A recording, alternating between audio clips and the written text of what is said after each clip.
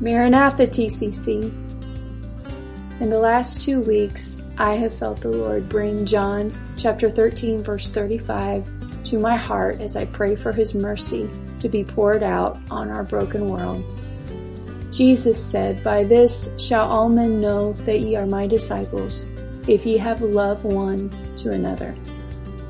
Think of all the things Jesus could have said would be the proof to the world that we are His.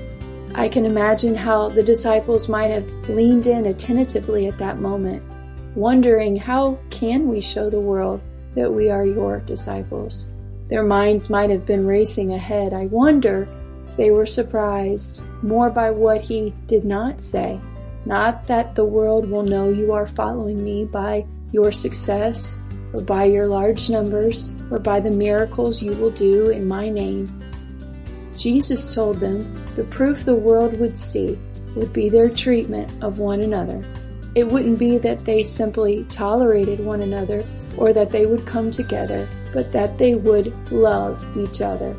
As we process and pray about the chaos and hate that plagues this fallen world, may we recommit ourselves to being true disciples of Jesus according to His standard, to love one another.